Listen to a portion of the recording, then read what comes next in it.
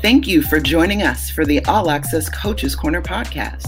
We are so excited to continue serving coaches, sharing their stories, and spotlighting their programs. Stay connected as we bring you more special guests and more real conversations covering all aspects of the game. You can find our show on Apple, Spotify, or wherever you like to get your podcasts. Be sure to follow us on Twitter and Instagram at allaccess_CC. Subscribe to the All Access Network YouTube channel and join us in the All Access Coaches Corner.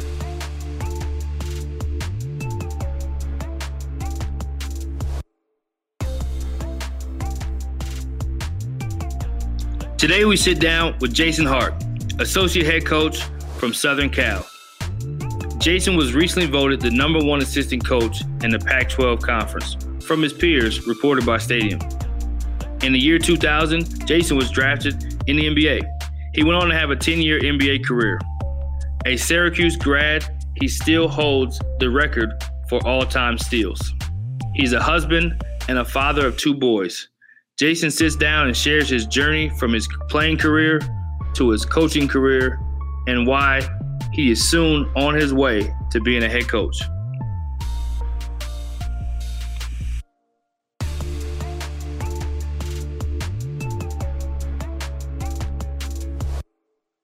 I want to take time to acknowledge one of our partners, Rising Coaches. Every coach wants to rise in their career in one way or another. We're all looking for professional development, access to tools, and relationships that can help us grow and help us advance in our career. Rising Coaches provides just that. You can visit Rising Coaches at www.risingcoaches.com. Their memberships are just $10 a month and provides a genuine community to help you grow and advance in your career.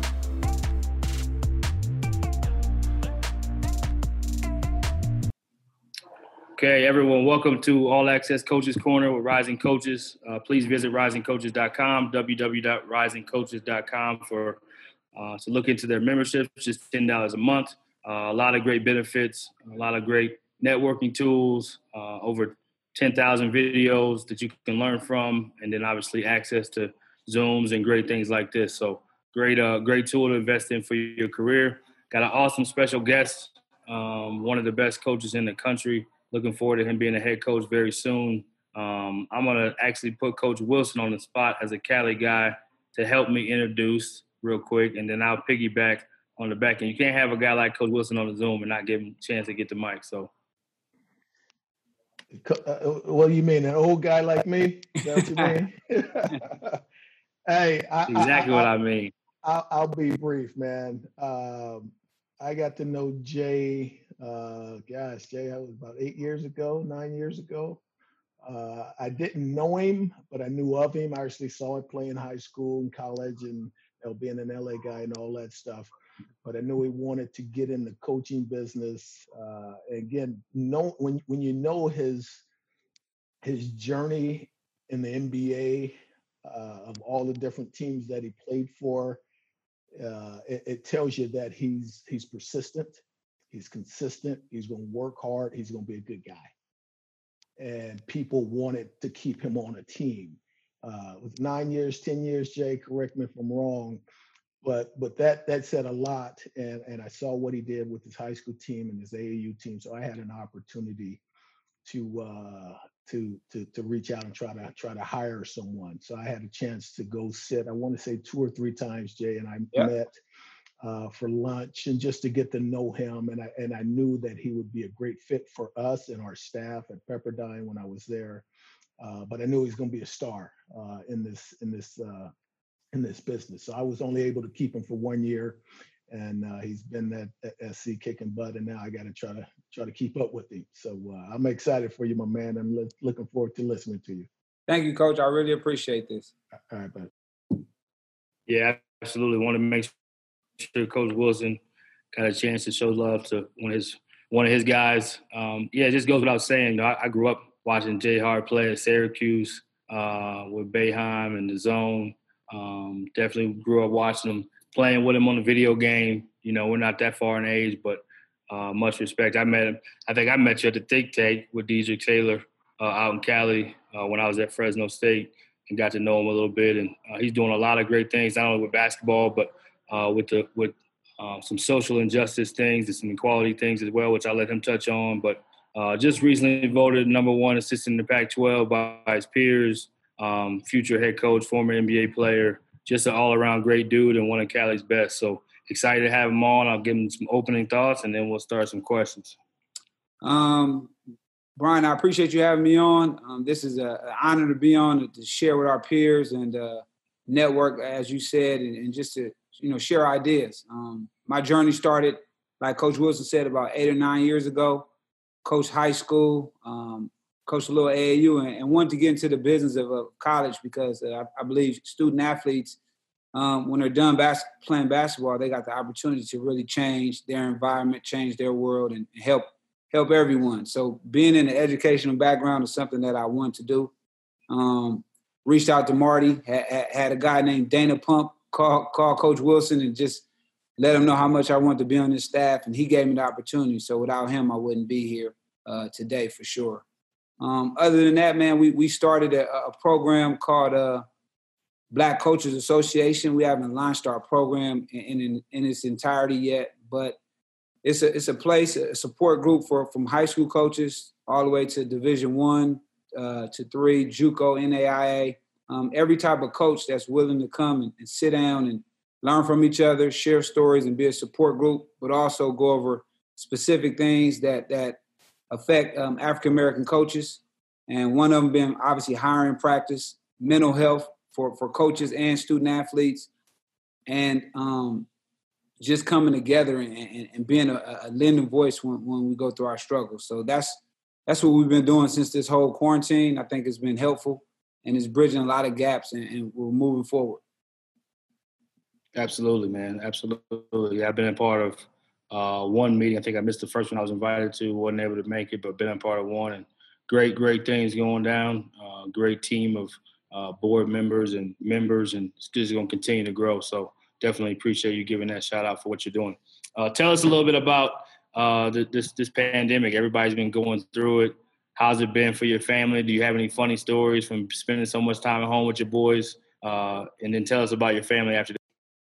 Well, the pandemic, just like everybody else, it affected, your ability to get out and socialize. I think we all learned a lot about ourselves because we have to spend more time alone. You spend more time with your family, your kids. So you get to see the world differently, but it also makes you reflect and see what life is all about. And you kind of have to change your agenda and your priorities. So I think it's been great for me. I got a chance to build with my own kids. Being I'm not on the road recruiting or coaching. And that's been great. I'm comfortable where I'm at in terms of not having basketball. I've been doing it my whole life, so I'm comfortable where I'm at right now. For sure. Any funny stories, any driveway one-on-one stories, any video game stories that got you on the sticks, they embarrassing you? What we got going at the Howard household? And just a lot of, the noise level was high because I'm very loud. So I guess the noise level was high. My wife constantly tell me I'm talking too loud. But we really ain't got no funny stories, man. We on program. Everybody get up, eat breakfast, and then go back to their computers or phones. And other than that, we just try to stay around the house, get out a little bit to the grocery store, but shoot, it's not really much we can do. We'll go swimming from time to time, but I don't got no stories just yet. Yeah, it's coming. Tell us, so we know you're a Cali guy. Tell us about growing up playing ball. Tell us how you ended up choosing Syracuse. Tell us about your just kind of your college and time, and we'll go to NBA next. Well, I'm born and raised in South Central Los Angeles. I went to 2 high schools. My home school is Crenshaw. My mom wanted me to kind of get out the area. So I went to Westchester High School for my first 3 years, and then my senior year I transferred to Inglewood. I guess you could say nationally, I was a sleeper when it came to basketball. I got my first offer after I went to the Adidas camp, and that was going into my senior year. So I was an unknown nationally. I thought I was pretty good locally, but nobody was saying my name. I wasn't getting recruited, so it took an invite to Sonny Vaccaro's ABCD Adidas camp, and that's where I caught the eye of colleges and earned my first scholarship offer. How I got to Syracuse from LA, when Boeheim gave me that offer, I had no other schools that I liked that I would want to attend. Plus the playing opportunity, that was the best situation for me. I was able to go there as a freshman, obviously, and play. And that's what I was looking for as a freshman. So from LA to Syracuse, the journey was great. I got a chance to go away from home and mature and create a lifelong bond with the school. Still got a lot of friends there. So for me, it was a great move. And now that I'm done playing basketball, I'm back home in my native Los Angeles, California. Yeah, did it come down to home school versus a East Coast school, or was it always kind of like Syracuse when they got in that you just kind of knew? Well, no, actually, back in like 94, 95, Todd Bozeman at Cal he had it rolling, and that was my first priority. And then the situation happened with him, and Syracuse was the next best option for me. The local schools really, I didn't really get recruited by them heavy until I went to camp back east. So by that time, I was already in my feelings, and I was looking elsewhere, after that. So now you kind of take it out on some of the local schools when you get to coach against them. Is that what it is? Well, not so much. I mean, if you're a local kid and you attend one of the local schools, I'm a root for you at the end of the day, whether we win or not. I just want kids to be successful and get a chance to play college sports and, more importantly, get their degree. So I'm rooting for you either way. For sure. Love it, man. Tell us about the process from when you finished playing to getting drafted, kind of going through that. Did you know you were going to be a draft pick? Obviously, you got drafted, so you weren't one of the guys that had to go to camp and get signed that way. So did you know you were going to get drafted? Did you know kind of that process? And then tell us about your NBA career, kind of like Coach Wilson said. You've been on a lot of teams, had a lot of value. People continue to want to sign you, and you found a niche, which is hard to do in the NBA. So tell us a little bit about that. Well, the goal was to get drafted ever since I was in the second grade. Just like many kids, we all strive to get to that next level. One thing I learned early in my own basketball journey is, be careful who you tell your dreams to. Told one of my dreams to somebody, and they obviously said that's not going to happen. So I think more important, you got to protect your dream. You don't have to tell everybody. You just got to work towards it. Being that I went to Syracuse and it was such a basketball environment, school, I knew I had a chance if I just can continue to get better and more importantly, help my team win. I was expecting to get drafted. So me getting drafted, it wasn't a surprise because, like I said, it was a dream of mine. But making it and lasting in the NBA was the challenge. When I did get drafted to the Milwaukee Bucks in 2000, obviously I played point guard and played a lot of minutes at Syracuse. But when I got there, it was a guy named Sam Cassell was the starting point guard. Lindsey Hunter was his backup. And then Ray Frost and Skip Tumalu was the third guy. So right then, I didn't even think I was going to make the team. So you to stick in the NBA, you better learn what you do good early. And I was able to kind of identify what my strengths were to stick around in camp. And that's what kept me in the league. I knew how to make teams, but I knew what teams was looking for and I knew what they needed. And to find a niche is easy. You just got to humble yourself and continue to get better each day and, just be a good teammate. So that's kind of how I carried out my role in the NBA. And then when I got my opportunity to play freely in 2004 with the Charlotte Bobcats, then I was able to showcase a little bit more.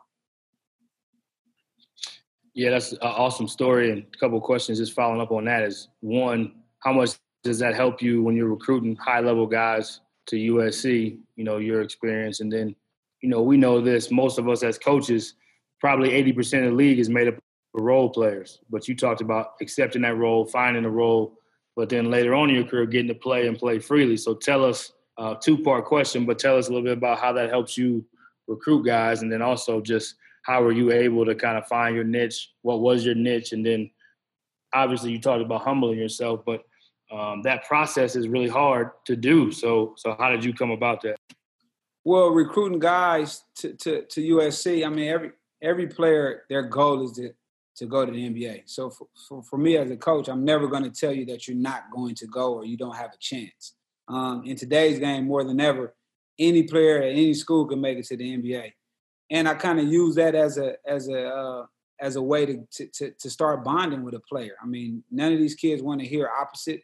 So one of the things we can relate to is that I did play. I wasn't a superstar, but if that's one of your goals, I can show you how to work hard, while mixing that with a USC education. The second part about finding a niche or finding a role. Humble.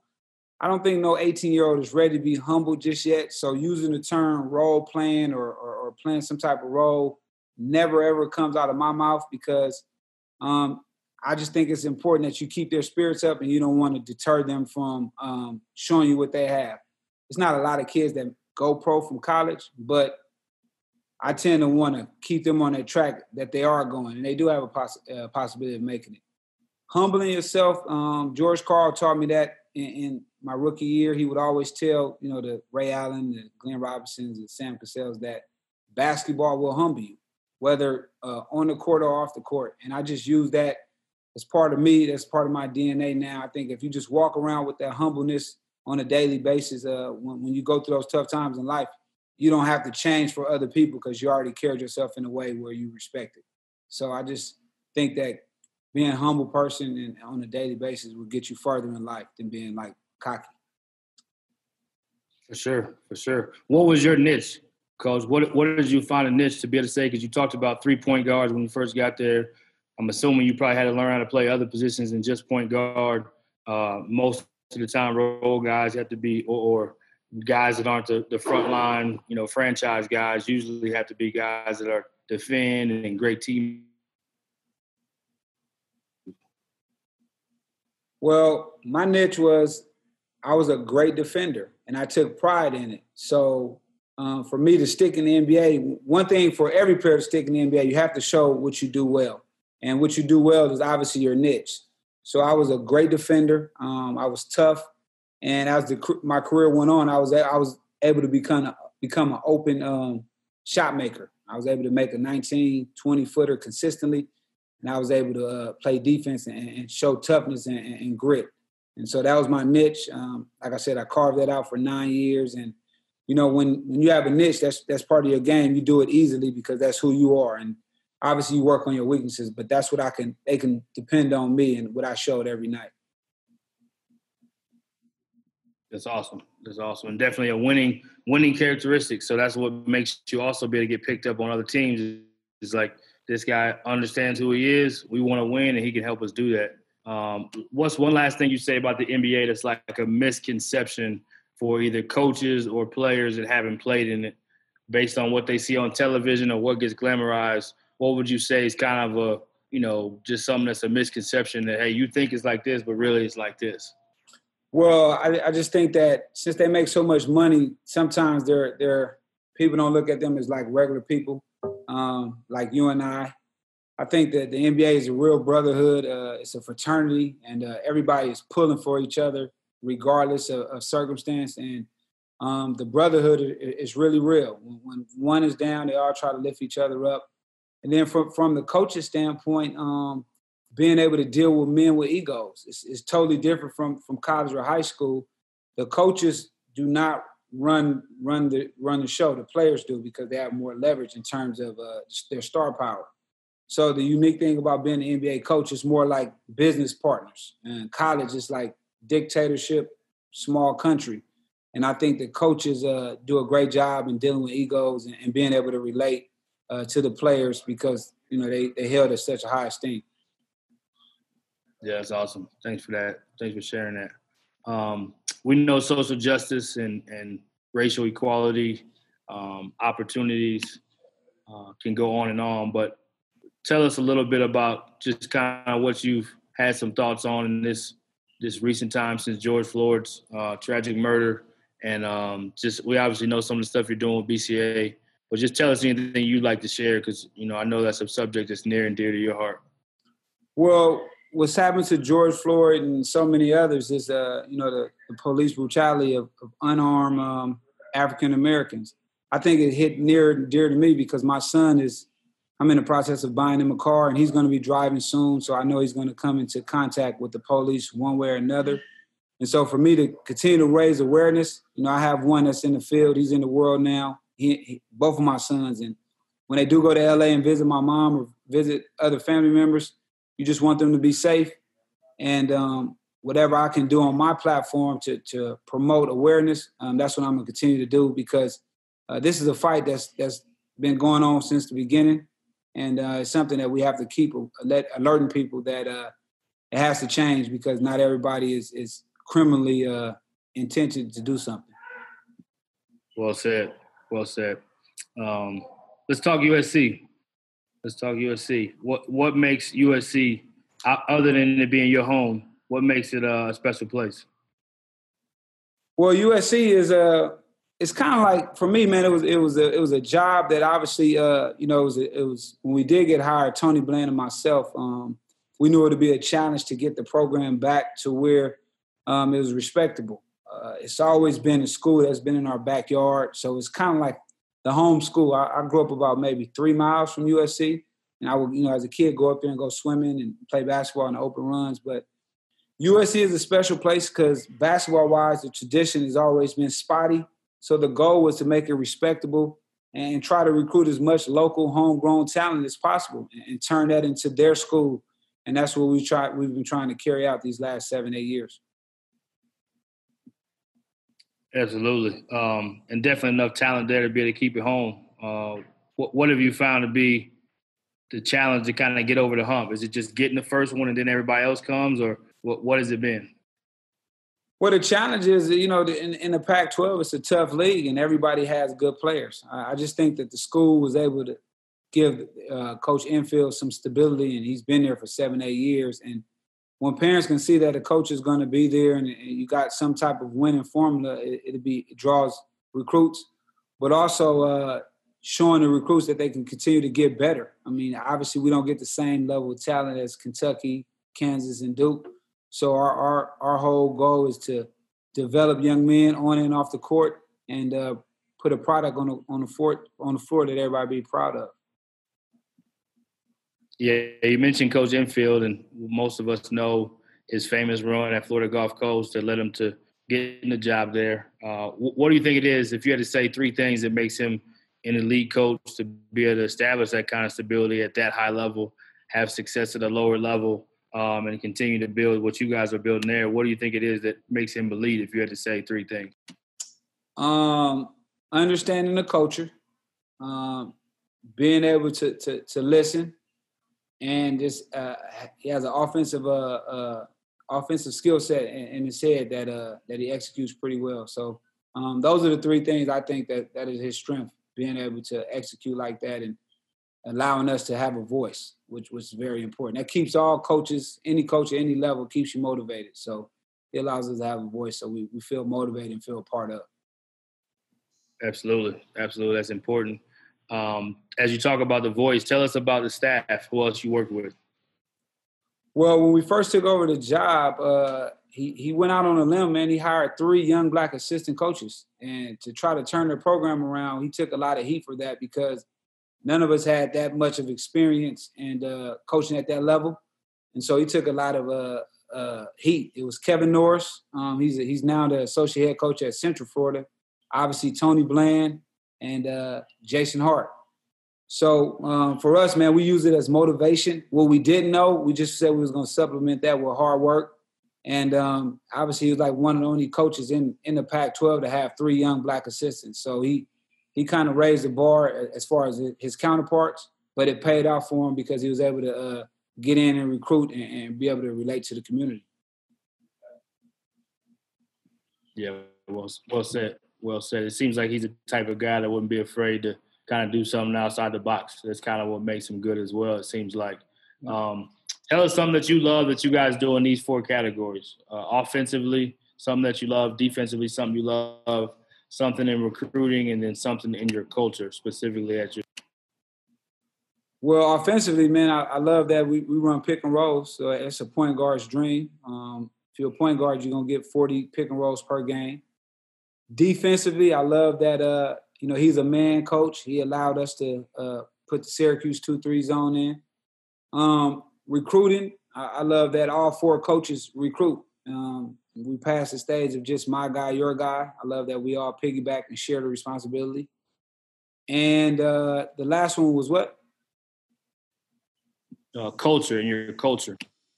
Oh, I like our culture where every voice is heard. If you have an opinion, you have something that you feel confident about, we encourage our players, coaches, everybody to speak up and hold firm in what you believe in. And that's what creates an open, good working environment. Yeah, no, that's awesome. Looking forward to more big things you guys are going to do there. So excited that you home and the hometown guy. I'm sure they got to love that. So as it's kind of a question we didn't talk about, but how much does being the hometown guy that has had so much success help you in recruiting or in relationships in recruiting? Well, it does help. I mean, I think that I know a lot of people in Los Angeles, and I stick close to LA a lot. But more importantly, man, I go around the city trying to help kids have an educational background when they're done playing basketball. And that's the most important thing right there. We can't play sports right now, so what do you have? So my goal is to go around and find the next young talent who wants to mix his athleticism with education. And you can do it right here in LA. And I think that's what I'll become an ambassador of, education. What's something, Jay, that you would say for yourself specifically, right? So a lot of assistant coaches, we get put in boxes as recruiters, or maybe even just guys that handle the guys on campus. Obviously, we all know that we're more than that, but the perceptions and the narratives kind of point that direction many times. So you were recently voted the top assistant in your conference by your peers, which is a big deal because it's your peers saying it. So what would you want people to know about you more than just, hey, man, he can recruit, he's a good guy, and he played the NBA, you know? Well, for me, just that was an honor to get that recognition from my peers, because during the game, I make it my business not to try to stand up and act like a fool to try to steal the spotlight from the head coach. I think the biggest thing that I am labeled as a recruiter, and I was talking to Paul Hewitt about 2-3 weeks ago, and I expressed that to him, and he told me don't be ashamed of it. He said Mike Hopkins was a recruiter, Sean Miller was a recruiter, Archie Miller was a recruiter, Calipari was a recruiter.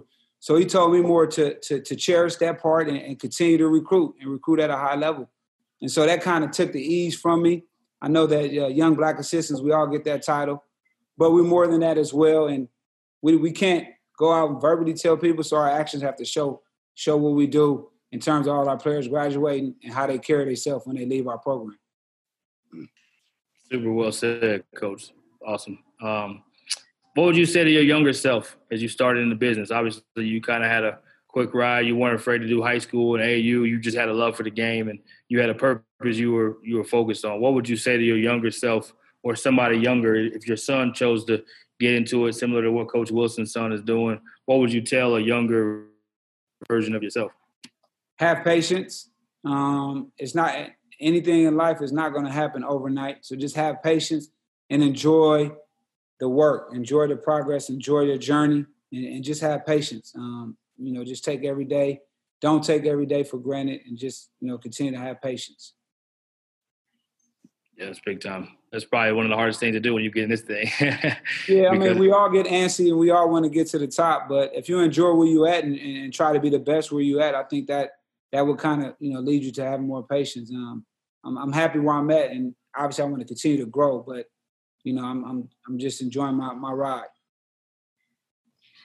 Yeah, so kind of going back to your humility, not a lot of people that have played the NBA and played high major basketball and had the success you had would want to do the lower levels that you've done. So there's also, within that patience, there's just a love of the game that is so obvious with you. No matter who you are watching, I think everybody knows how much you just love the game and love to help young people be better. So much respect for that.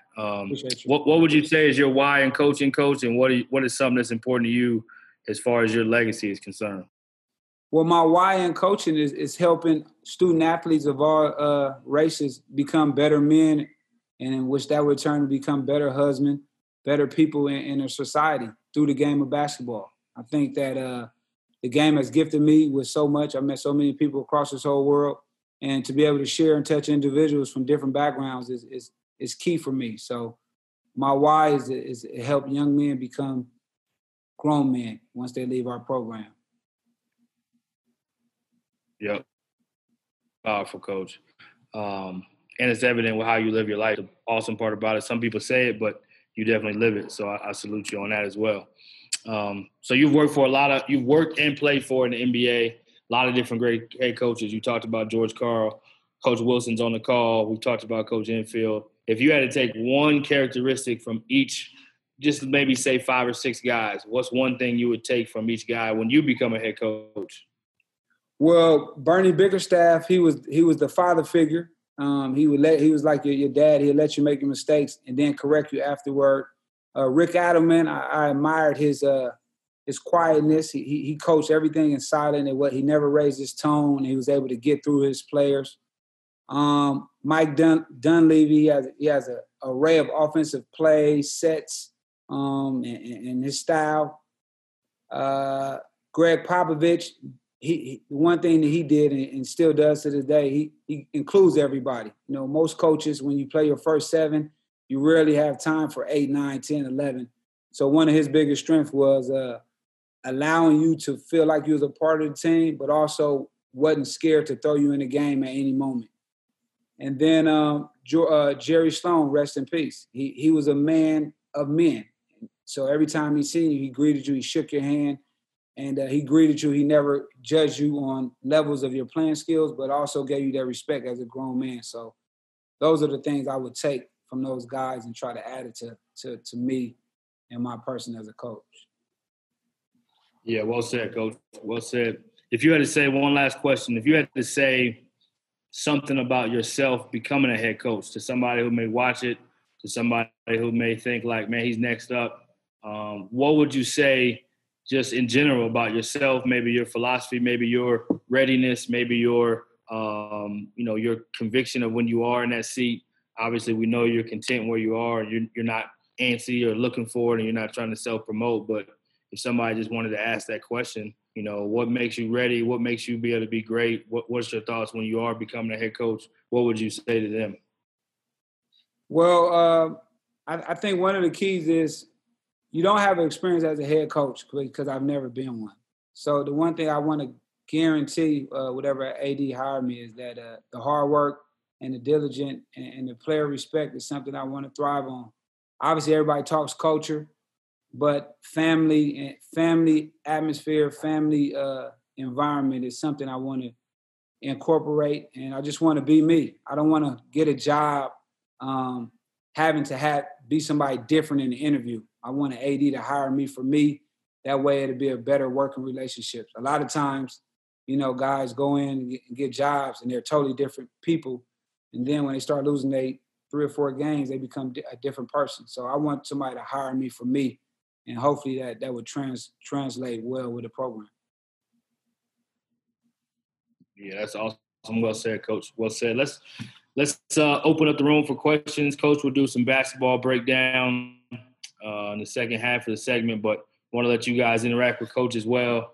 Obviously, we know how top shelf he is, but yeah, let's make sure we have some good questions for him and engage with him. B, I want to kick it off. I got a question for Coach. And I also want to add this first too. Jay, I just appreciate you, man, for being what you've been for me in my young career. Like Coach Burton was saying, like your humility and your humbleness, like it's almost like laughable almost, because I think me growing up being a young dude in LA, knowing who you are, and then be able to know you the way I know you has been really good. And I remember even Coach Wilson, how you doing? Like when I was at Mayfair, Coach Wilson was at Utah at the time, and Jay, you don't remember this, but I remember when Coach Hart was the coaching at SEA, and I was working the scoreboard table, and we chopped it up talking. And obviously, he don't know who I am, but like Shane Bohannon was playing at the time, so that's how far I remember back. And then fast forwarding to now, the impact you've made on my life, especially before going to work for Coach Hop, who you played for, in our relationship now. Man, I appreciate you. Yeah, bro. And but the question though, in terms of you saying like the role player role for kids and that type of deal, how would you say recruiting is now, given social media, now whole deal in selling USC and kids being able to see that, okay, well, you say I'm not a role player, but you also offer this kid and that kid and this kid, and still being in the conversation, and just your whole thought about that notion of, not telling kids they're going to come in and just sit in the corner shoot threes, but somebody got to do it, but also get them to come to campus and, I guess, do their thing. Well, the role of recruiting with social media is obviously a challenge for all of us. I think a lot of kids live vicariously through social media.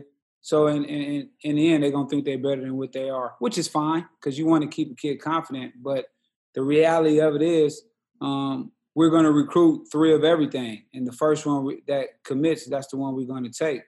And we also have to keep it a competitive environment. So if you're saying you want to go to the NBA, you're that good, you shouldn't be afraid to come and compete. And so that's our motto.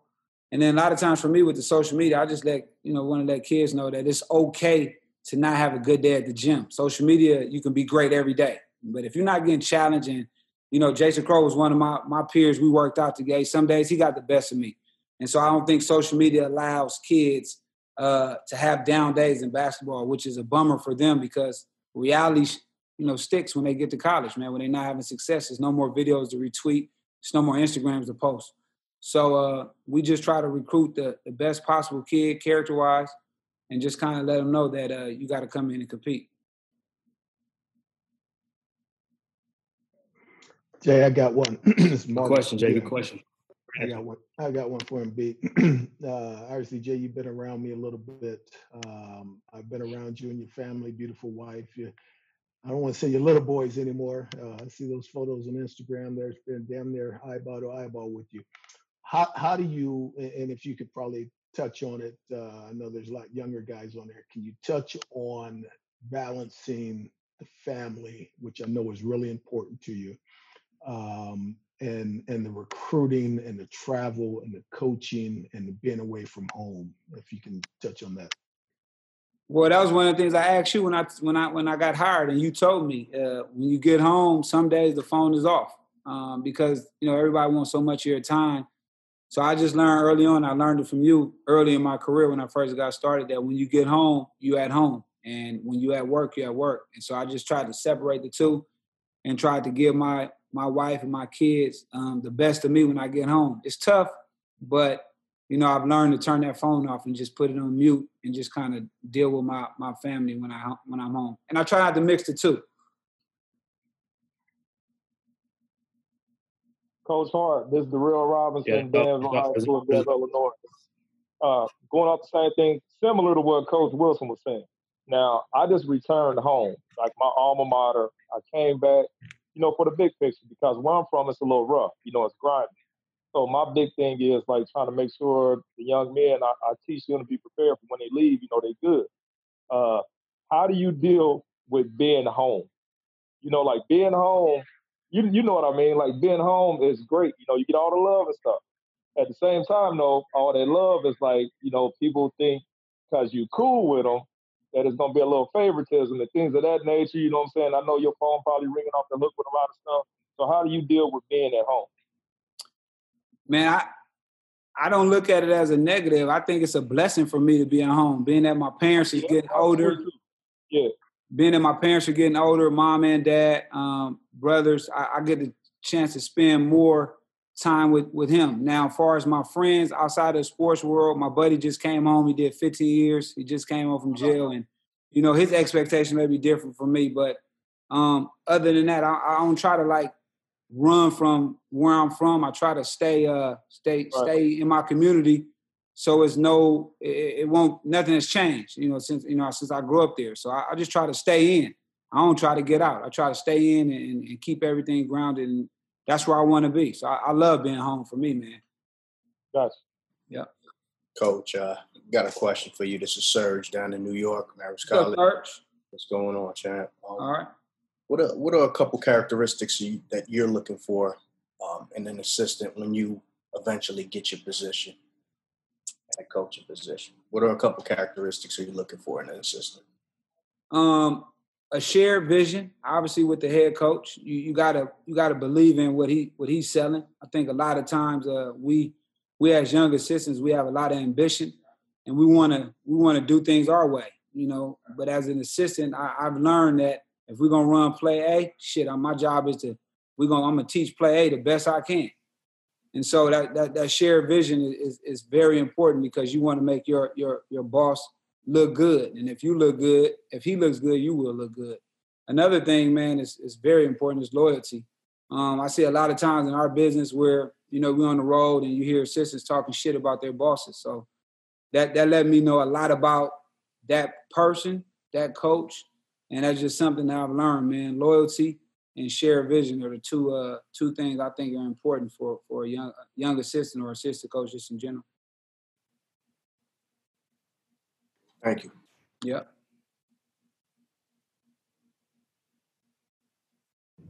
Jay, I got a question. Great. In regards to right now, we're in a pandemic. And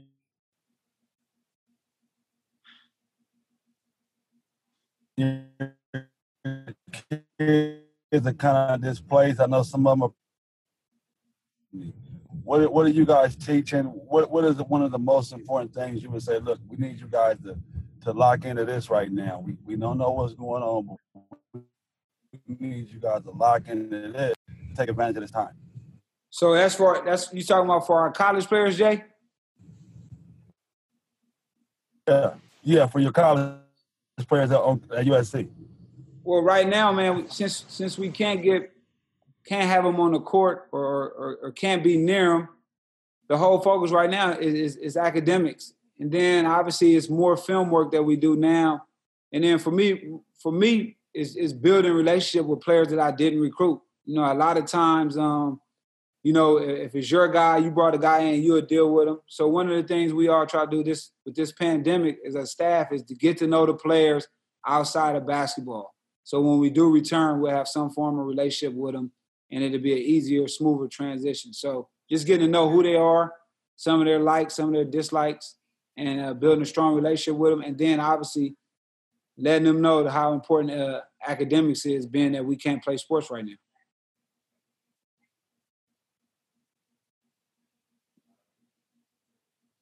Good question, Jay. Mm-hmm. Go ahead, Lucas. Coach Aaron Proy here. Who was an assistant that had a major impact on your career, and what did they say or do that was impactful to you? I think Kevin Norris. When I first got into at USC, he was the assistant coach, and I looked up to him because obviously he went to Miami. I was at Syracuse, so he's a little older than me. But he taught me one thing: to be who you are, and don't try to be nobody else. And he stood, and that was his conviction, and it gave me the confidence to step into my own self and who I was and be comfortable with it. So Kevin Norris was the one that kind of, for me, you know, gave me that good advice and being who you are and have people, you know, accept who you are. Kind of coming off that, what do you do in practice if you make a mistake and you just kind of own up to it right away and say my fault and move on to it? Because I feel like a lot of coaches avoid acknowledging that they were wrong. You know what I'm saying?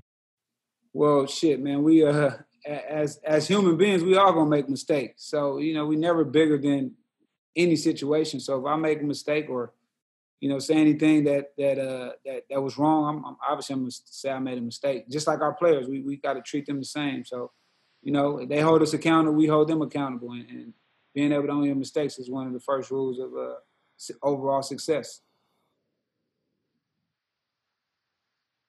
Coach, I got a question. Justin Maidenberg from Santa Monica College. Hey, what's up, Justin? How you doing, bro? Good. Thanks for being on today. Yep. Can you talk about maybe one or two of the biggest challenges that you faced, other than probably what you alluded to earlier in terms of being labeled a recruiter or telling your younger self that you wanted to have more patience, or just not being a head coach as fast as you wish you probably could have been or wanted to be? Well, one of my biggest challenges is one to obviously get somewhere fast. And so, you know, it just takes, like I said, patience, but also in that time, you know, learning. I always get a chance to learn a little bit more about the game, strategies, techniques, all types of things. The second thing is identifying who you are when you become that leader of that program. Every day your views change and how you want to present yourself as a head coach. So just being able to come up with who you are and your why is very important as well. Hey, Coach, I want to kind of like expand on that. As an assistant coach, you might have like on the court, maybe one thing, or, you know what I mean? Like you can't cover every aspect. Coach is going to have one thing, you have something else. As you're preparing to be a head coach, what can assistant coaches do to kind of sharpen up the other tools in their belt? Like what specifically can you do to be great on offense as a coach if you're coaching defense every day at the school you're at, or vice versa? Well, one of the things that for me, Isaac, doing the scouts, for me, obviously each coach, you're going to get your scouts. So you get your 9, 10 a year. But learning. So what I try to do is all the teams we play against, I try to keep their obviously I keep all their offensive plays and just go back to studying. So if I am teaching the zone and I'm more focused on that side of the ball, I want to keep my own offensive toolbox sharpened. So I just go back and watch all my old clips of old schools. I got clips when I was working with Marty at Pepperdine. We was playing against Montana in 2012. So I just try to go back and steal. If you got something from me, man, I want to steal it from you too, and then incorporate it and name it my play. So that's what I try to do is learn as many different offensives and see what works and see what doesn't work. Good stuff. Hey, Coach Hart, this is Lucas Worrell, Ashland University. I'm a GA there. You said Asheville? Ashland University in Ohio. Okay, nice to meet you, Lucas. I have 2 questions. My first one is, what are some bad recommendations sometimes you hear about young coaches entering the profession? Or bad advice or something that you wouldn't really agree with? Well, I mean, it just depends. But I don't think it one of the misconceptions is obviously delivering a player. If you have to deliver a player as a coach, the pressure is going to be on you to keep delivering and delivering. So I just think that it's very important that wherever staff you join or want to join, that the head coach gets to know you and know your worth. And obviously make yourself a valuable commodity to that staff year in and year out, day by day. So that's my advice. And then my other question is, for you, how has a failure or apparent failure set you up for later success in coaching? Do you have a personal favorite failure that you learned in coaching, or a story? Well, I mean, obviously, being a recruiter and a coach, the two go hand in hand. But recruiting somebody really hard, Lucas, and not getting them, but also understanding that player won't stop you from your ultimate goal. And then it also taught me that your best recruitable players are the ones you have. So don't put so much eggs in the basket of the other players, but also love yours and get the ones you have better. And that kind of eased the burden on when we do lose recruits. Awesome. Thanks, Coach. Yep. Piggybacking on the recruiting conversation, Jay, what's something that you look for when you evaluate? I think that's, at your level, so often there's top 100, top 150. So there's so much that's looked at that you guys don't have to evaluate. You just have to recruit, figure out how to get them. So what would you say is just something that you look for when you actually do evaluate? And then secondly, how do you handle, and you kind of touched on it, but how do you handle this new age of everyone's about transferring? How do you make sure you're recruiting your own? Well, the one thing I look for is resiliency and toughness, and how you are as a teammate. How you are as a teammate is a perfect example of who you are as a person. So if you come out the game, you're not giving your teammates dap, you whining, you always saying something to the coach, talking back, that's a negative turnoff. Now, it's exceptions to that. If you Shaq size and you dropping 50s, well, shoot, those players, honestly, those are called contract extenders. The elite level players can get coaches contract extensions. So it's two folds, but that's the reality of it. And reason why I said Shaq, because he came around one time and haven't came around since. So it's a rule to everything. But you just got to know what you're looking for, man, and want to keep a good working environment with your players that you have and the players you bring in. And then if not, you're going to have what you said. This is the market of transfers and grad transfers. So you just have to adjust. There's nothing to complain about because, again, as a coach, a head coach can leave and go get a job at another Power 5, or assistant can leave as well. So we can't cry when we're moving and then cry when they start moving. I think if we're a little bit more honest with these players in the beginning, we'll have probably a little bit less transfers. You're still going to have that. But shit, now grad transfers is the free agent market. So every coach needs one of those grad transfers to kind of keep his job going. So we just have to adjust with the times. It is what it is. There's nothing we can do about it.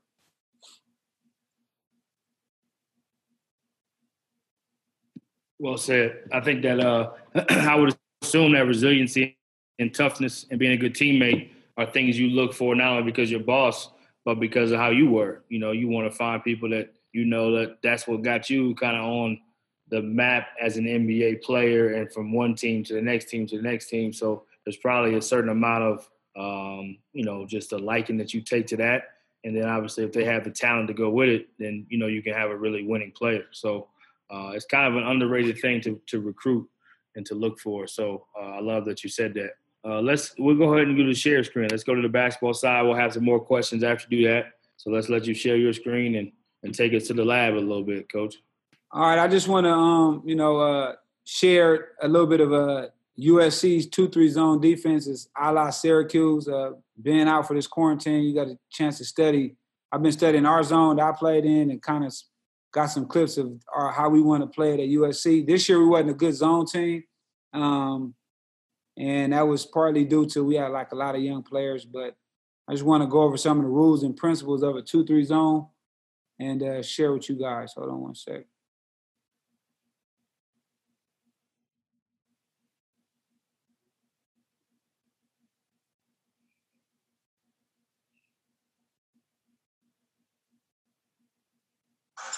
The distance runner, but it seems.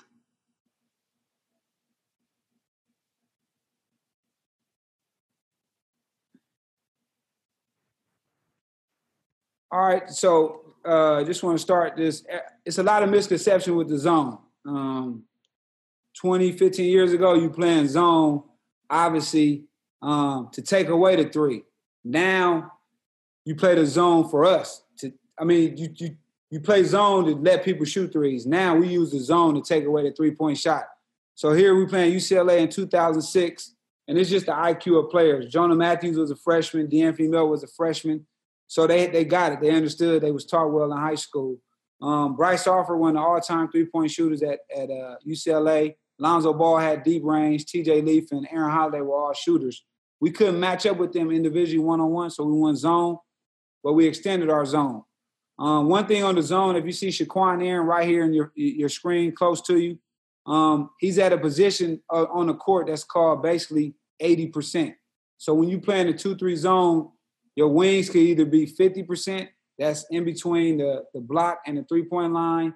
80% is closer to the three-point line, and 100% is where Washington plays, Coach Hopkins. They just take away the three-point shot on initial catch. It ain't even no rotating.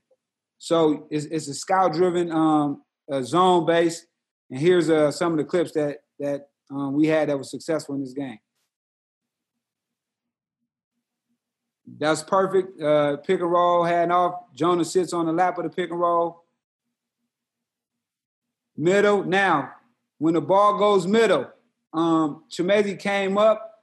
You're supposed to hold down and then walk up to that middle catch slowly. But regardless, the strong side wing, Elijah Stewart, is supposed to crack down on Thomas Welsh. And now, if you look at it, we're all matched up. We're basically in a four-man shell with the center guard and his man one-on-one. We teach back tap. So if he do shoot it, Jonah Matthews should come from behind and block it, and D'Anthony Melton is there to tap it if he dribble.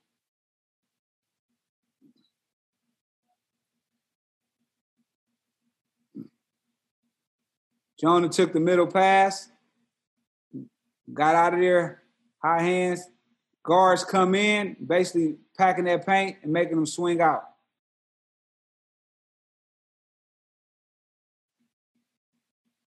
Now, when it's a middle pick and roll and zone or horns action, we teach our guards to sit on their legs. Your job is, if he do come off that screen, wall up and get on his body and get over the top. But more importantly, I want to send Bryce Harper back to my partner. I really don't want him to use the screen. So he has range, so Jonah's going to be a little bit more extended. He gets in there and touches the ball.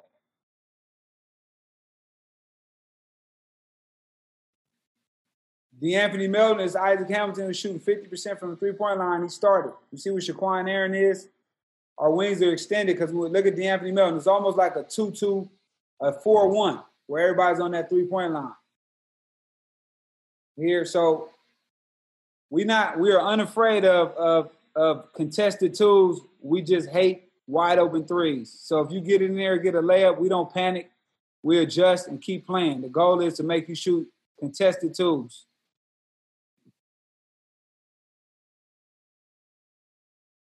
Here it is. Lonzo Ball had ridiculous range, so Jordan McLaughlin is up higher because it's scout-driven.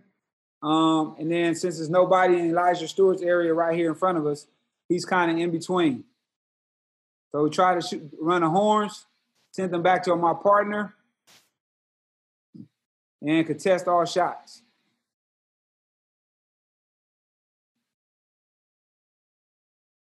Here it is. Jordan McLaughlin is extended higher.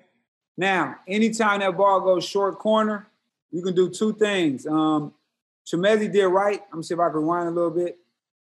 So if Thomas Welsh is on the block, that would be an automatic double where the X5 will come over. He should be three-quarter him anyway. And then the bump back guy, he's going for immediate trap. But in UNLV, and speaking to Coach Gerg in my own notes, something I'm going to do when I become a coach is Chimezie Metu would get to the corner because everybody can shoot threes, and Elijah Stewart will come back and play the center. And that's what the amoeba was at UNLV. Here he came down and met the ball and trapped it, but it would be Metu would go there, and Elijah Stewart would come back to the middle at the center. D'Anthony would tag the roller and then bump back out.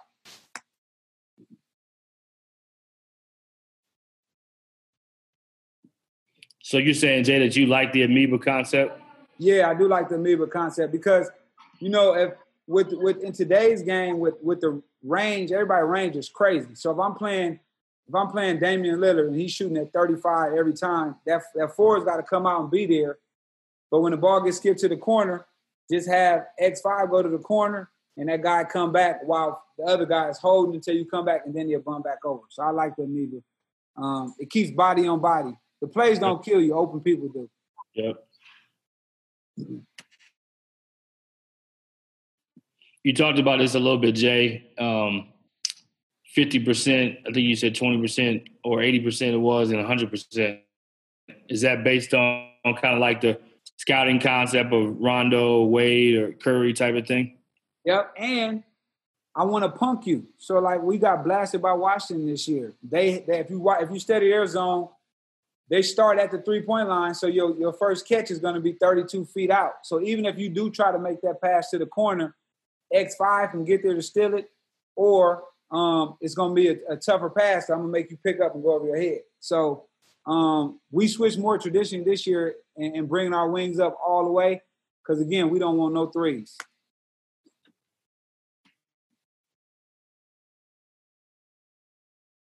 And then in all zones, man, they just had to have a lot of activity. This was one of our best segments right here. We was down by 12, switched to the zone, and then we had the length at the bottom.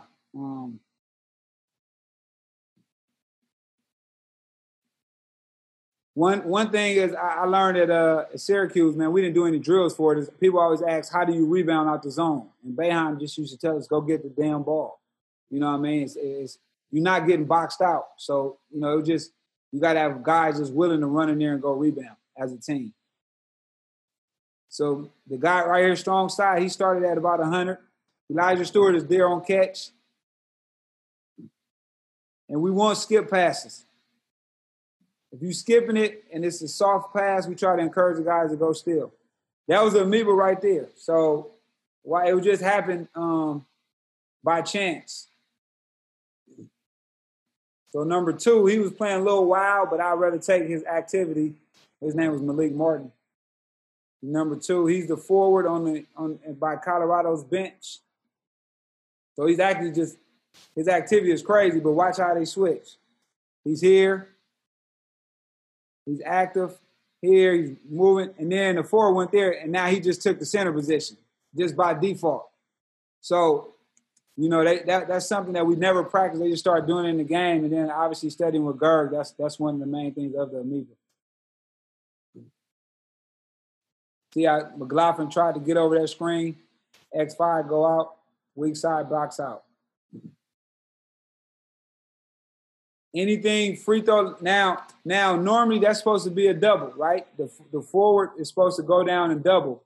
But since number 44 was a good three-point shooter, we saying go ahead and get that tough 2. because the tough two is not going to kill us, but the open three. So instead of Stewart going to double down, this is scout driven. He just is there to dig and stay home on the shooter at 44.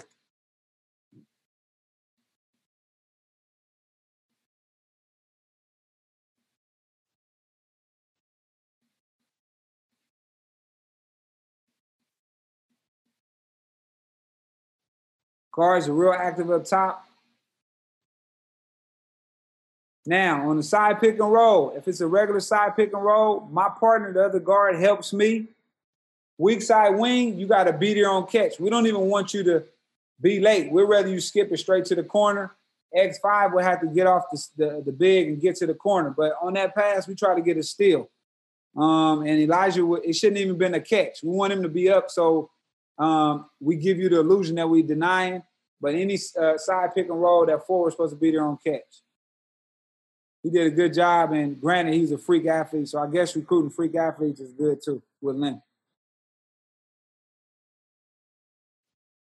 One of the goals for us in the zone is to make people catch and look over their head. If you do that, that's going to give me a time to get in position to play the zone. So we want you to put that ball over your head and think about it as opposed to making direct passes. Now, right here is anytime you run the side pick and roll in the zone and there's nobody in the corner, we try to force it down. So it's basically in a man-to-man like ice or blue in the pick and roll.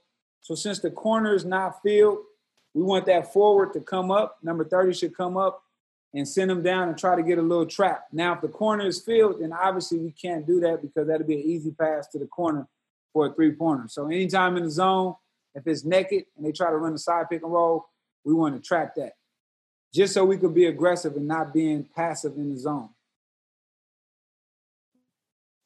And I'm assuming, Jay, the backline guy 30 is the one that's yelling that out on the screen? Right. He's saying screen coming. He got to yell it out because if the corner is empty, that's his responsibility. And we want him to come all the way up as well.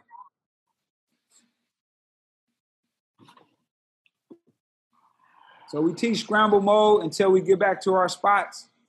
And the goal is obviously to contest everything.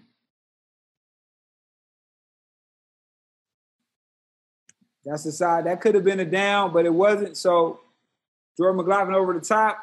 My other guard is over there. Elijah Stewart, number 30, is supposed to be all the way up, taking that pass from number 0, try to get a steal and try to throw the ball over the top to the corner. He played it right, took away the sideline. So when you come up with the right hand closeout, and your hand go to the sideline because you want to make the pass go over the top. So when you do close out, you're supposed to take away the sideline so it could be a live pass over the top.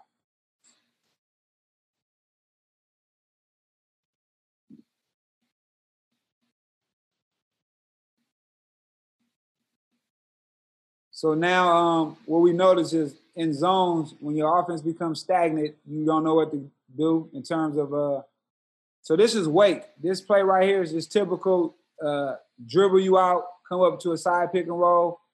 Chimezie, as a freshman, was really good. He was calling out the play before it even happened. Real high IQ player. So it's just a pick and roll. So you see over the activity, he came off. He didn't use it, but Julian Jacobs was supposed to send it back to Jordan McLaughlin, and they try to bottle the ball up with this weak side forward up on number 0, the shooter.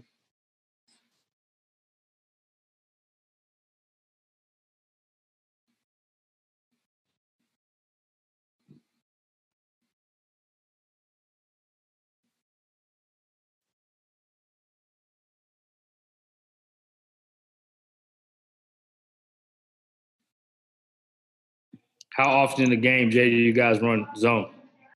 Man, we run both. I mean, this year we was a better man team. Actually was probably top 2 in the Pac-12 in overall defense in our man.